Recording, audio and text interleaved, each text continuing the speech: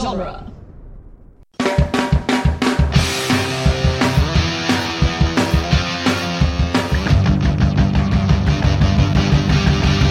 Welcome to the Jay and Silent Bob Minute, where we are covering the movie Mallrats 1 minute at a time. Today we are covering minute 27, which is quite possibly the greatest possessive machismo minute ever. I'm Jeff Ferry. And I'm Chris Derkach. And TS, oh god, I don't know. What is TS up to this minute?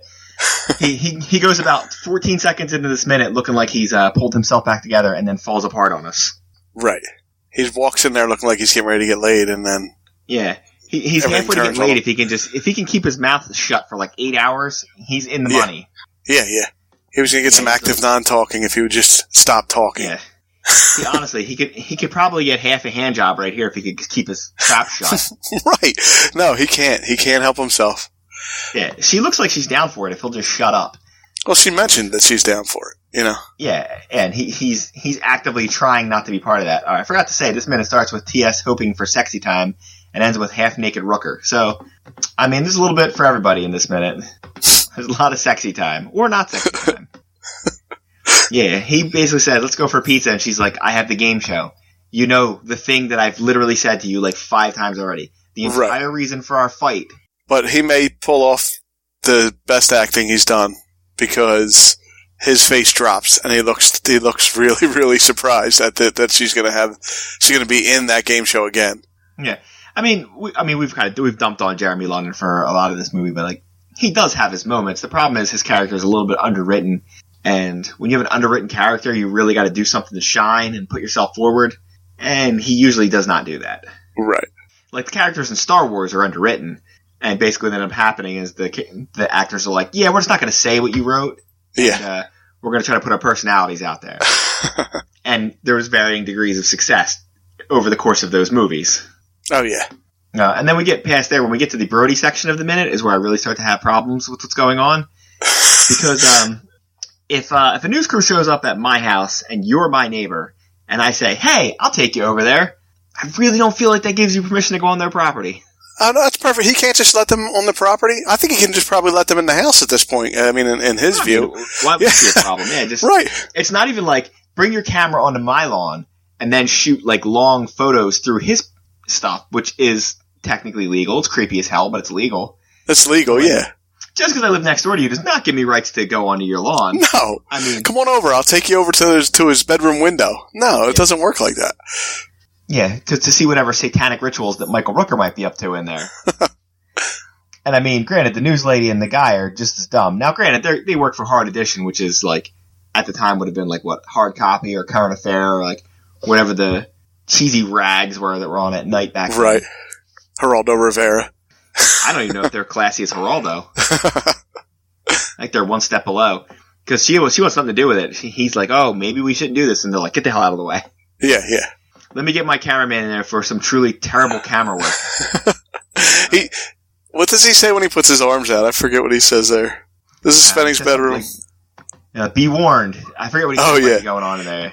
The images you capture going on in that room. Right, maybe ungodly and horrific. Granted, that could be going on in anybody's bedroom. She nods real weird to the cameraman and is like, come on, let's take a look. Oh, she's into it. Oh, I have written my notes here. The theme that plays for Rooker sounds like a 1980s Nintendo game. Yes, like it's like Punch-Out or like a training montage song. Come on, little Mac. You can do it. Yeah. Beat Glass Joe. I don't know. I feel like Rooker's not Glass Joe, though. He's No. Yeah, he's definitely Bald Bull. Yeah, he's something, all right. You got to face him twice. You got to face him here and then at the game show later. I forget Bald Bull. I think you had to punch him in the stomach and then hit him in the face. Was he the one that? I think he was the one that charged, and you had to throw the punch right at his midsection. Oh, right. Near you. To dodge it in. Yeah, that is the one I think too. Yeah. For everyone who doesn't know what we're talking about, with Mike Tyson's Punch-Out is the one I'm specifically referring to for Nintendo. Is all the guys would have some secret trick to him of what you had to do to, except for Glass Joe, who just sucked. He just beat the crap out of him. Yeah, you just beat the shit out of him, yeah. But like, there was like the one guy, his little jewel on his hat would go, and that's when you had to hit him to get like a special. Tiger, what was his name? Tiger something. Oh god. I don't remember. But then there was dumbass names. Oh, I remember, one I remember the most is King Hippo. When you had to punch him in the belly, you would grab his belly, then you punch him in the face. Yeah, his pants would fall down. Oh, I remember Don Flamenco, he was the one that danced around. Oh, right, Don Flamingo. Then there was Soda Popinski. I do remember him too. Wow. All right, so we had Glass Joe, a wimp from Paris. Von Kaiser, an ex-military officer from Berlin, Germany.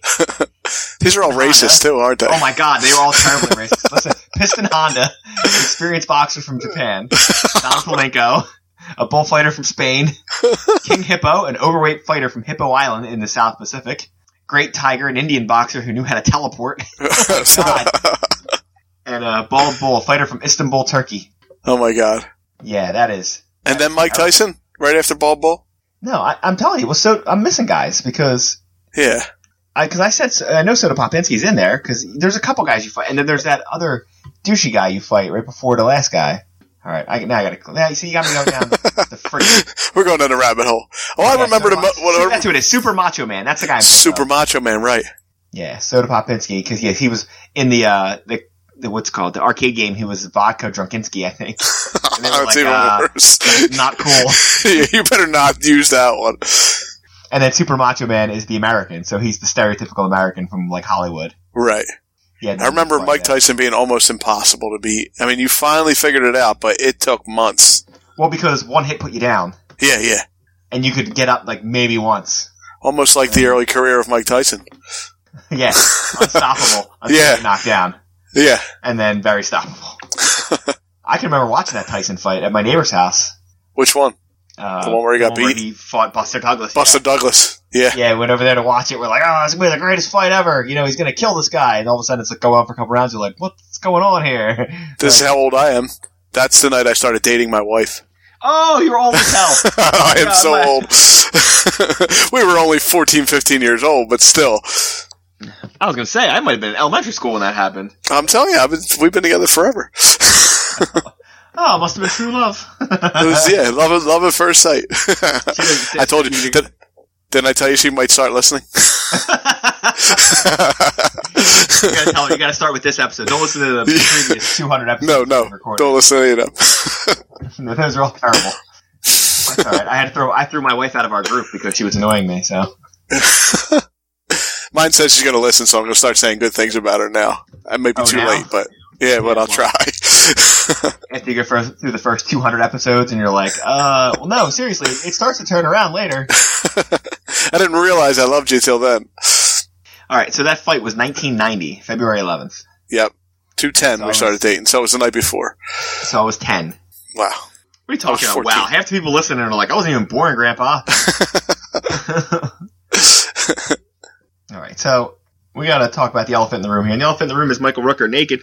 Yeah. Thankfully, not completely naked yet. Thankfully, his trunk's not out in the elephant in the room. Yeah. But Yeah.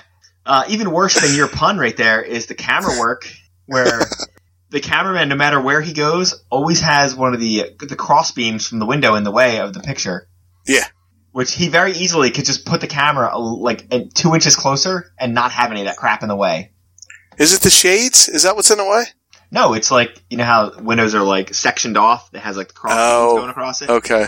You can see it in the previous shot where the window has that kind of stuff. But yeah, so you're right. There's literally no need to get that close. All he's got to do is back up or put the lens right against the window and he would get around that. Yeah. But inexplicably, he's going to just shoot him from back there. And what's Rooker doing? Looking at himself in the TV? He's looking at himself in the TV. The real question is, it looks like he just came out of the shower, but he doesn't look wet as much as oiled. Yeah, he looks more oiled than wet. So he's either A, sweating, or B, lubed himself up before he came out here. Like a wrestler, like the Ultimate Warrior. He's covered in Vaseline. Yeah. I was going to try to do an Ultimate Warrior. I don't even have an Ultimate Warrior. No, you have to be completely insane to be able to do an Ultimate Warrior. Yeah, I mean, you need to blast like 8 lines of coke. Yeah, and then start screaming your head off. But then like scream, but like talk scream. Yeah. And you're like, oh, aren't you going to have a hernia talking like that? I remember him saying like random things too, like that made no sense to me when I was a kid. Oh yeah, we'll have to, if we think about it, we'll try to put a promo up in the in the listeners thing. His were bad. Like if you thought like Hogan's and like Macho Man's were like tough to follow, or like even like Piper's were. Yeah. At least they were coherently putting a story together, no matter how crazy it was. Right. Those words might be like, and then a tree on a thing said hello to me. And you're like, what are you talking about? Yeah, exactly. He was definitely, he went off on a tangent, like worse than we do on this podcast sometimes. Well, I mean, that would be hard to believe. And there he goes. He's doing his Bald Bull impression. He's punching at the TV. Okay. He's dodging back and forth.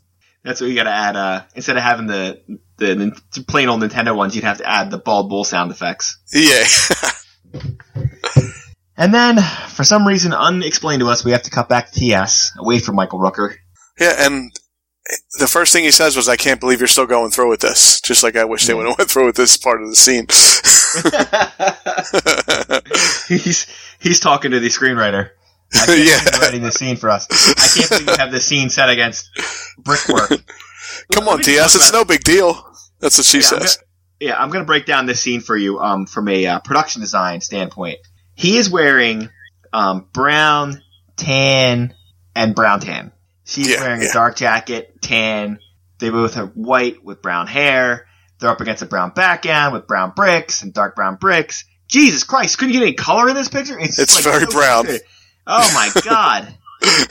It's fucking Stanley Kubrick's like, yo, can we get a little, flavor in here? A little something? It's a little too sparse for me. Well, they're hoping you just stare at her and don't really notice all the brown. Well, I'm telling you, the background's as bland as the characters, am I right? Yeah, it's bad. Like, it should have either been a more vibrant background or somebody should have had some color on. Like, she can't be wearing a red, coat here or something. Right. That could actually make her look like a girl. Like, I realize it's the mid-90s and everybody wore this garbage.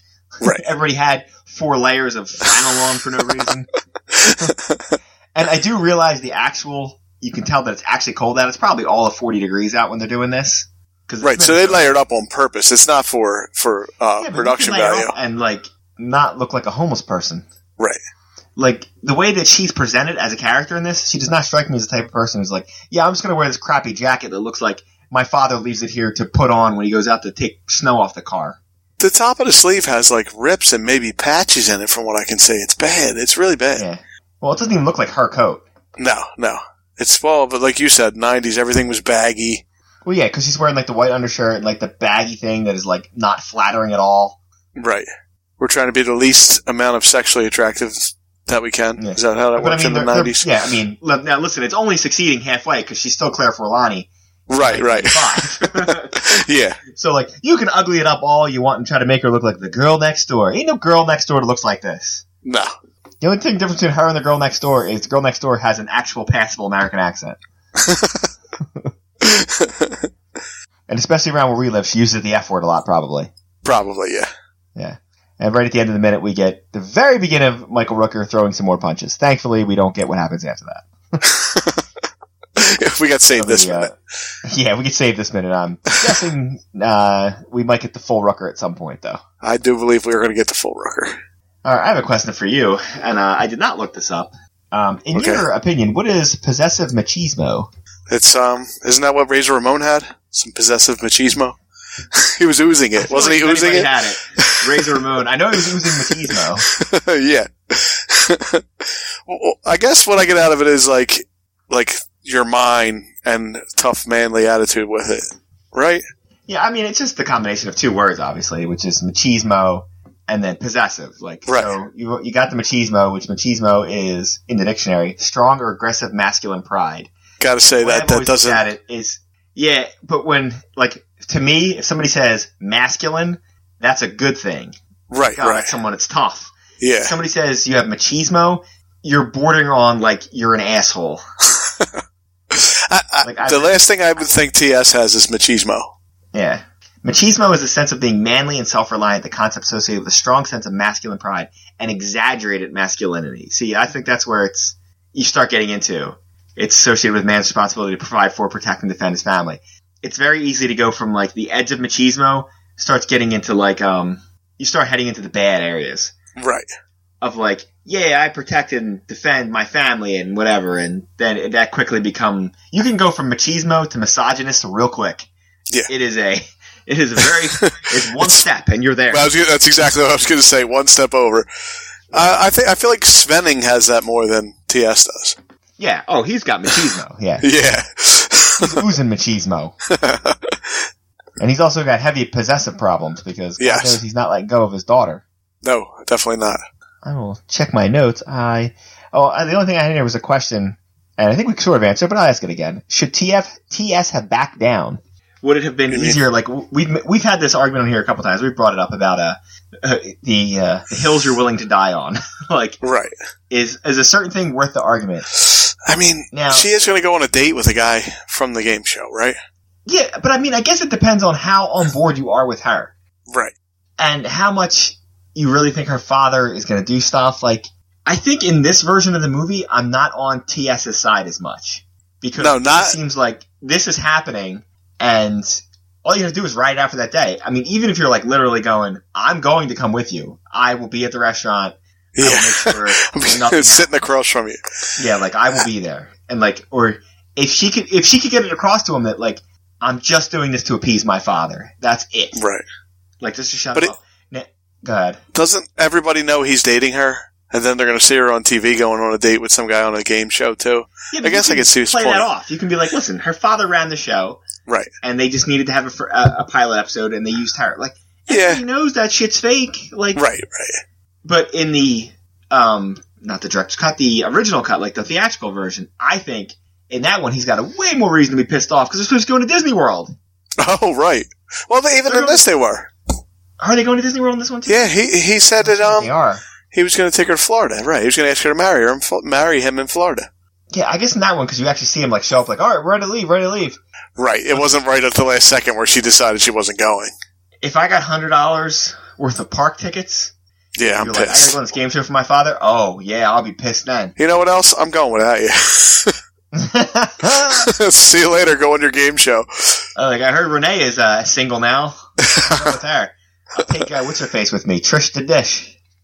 Yeah. Or what's the other one? Alyssa. There's a lot of single women in this movie. Yeah, I'm sure he could have found somebody to go with him. Well, maybe not. Well, he could. He's the normal one of the group. So, to be fair, he gets a little notice in this version of it. It's not like I'm picking you up and you decide you're not going. She told him on the roof yesterday, right? Like, I showed up at your house and you're sitting on your step and I'm getting ready to drive away and you're like, oh, we're not going. Yeah, yeah. Oh, yeah, I'm not going with you. Because that is not good. No. I don't have anything else. Do you have anything we haven't covered for this minute? I think we should wring this minute dry. All right. Well, if you're looking to hear more from us, you can find us over at Facebook, Jay and Silent Bob Minute, or stop in at the Jay and Silent Bob Quicker Stop and discuss whatever nonsense we've talked about this week. And you can tell us about if TS should or should not have backed down, if that was a hill you would be willing to die on. Like, at what point of this movie should him and Brody have made different decisions? Pretty much at every turn, I would say. Right, at least in the beginning. Yeah. If you're looking for lots of other Movies by Minutes, you can go to moviesbyminutes.com. All at last count, over 100 Movies by Minutes are on there. Yeah, we have broke 100. Of course, you should always start with Star Wars Minute. They have covered the first 6 that have come out, 3 good, 3 bad. And they'll be moving on to the Disney films. So get your hate mail ready now, apparently. Because apparently those movies are a little divisive. You got anything else, Chris? Anything else you need to plug? Not that I can think of. That is very helpful. My friend, you lack machismo. Oh, you set me up.